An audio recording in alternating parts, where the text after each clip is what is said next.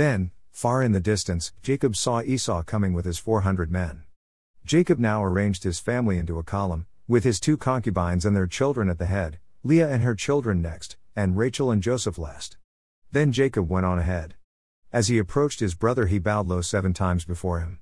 And then Esau ran to meet him and embraced him affectionately and kissed him, and both of them were in tears. Genesis 33 1-4.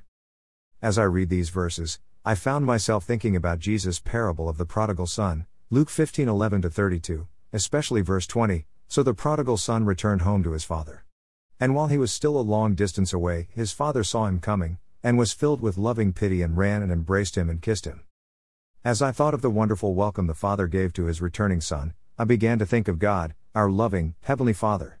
What great love He has for each and every one of us.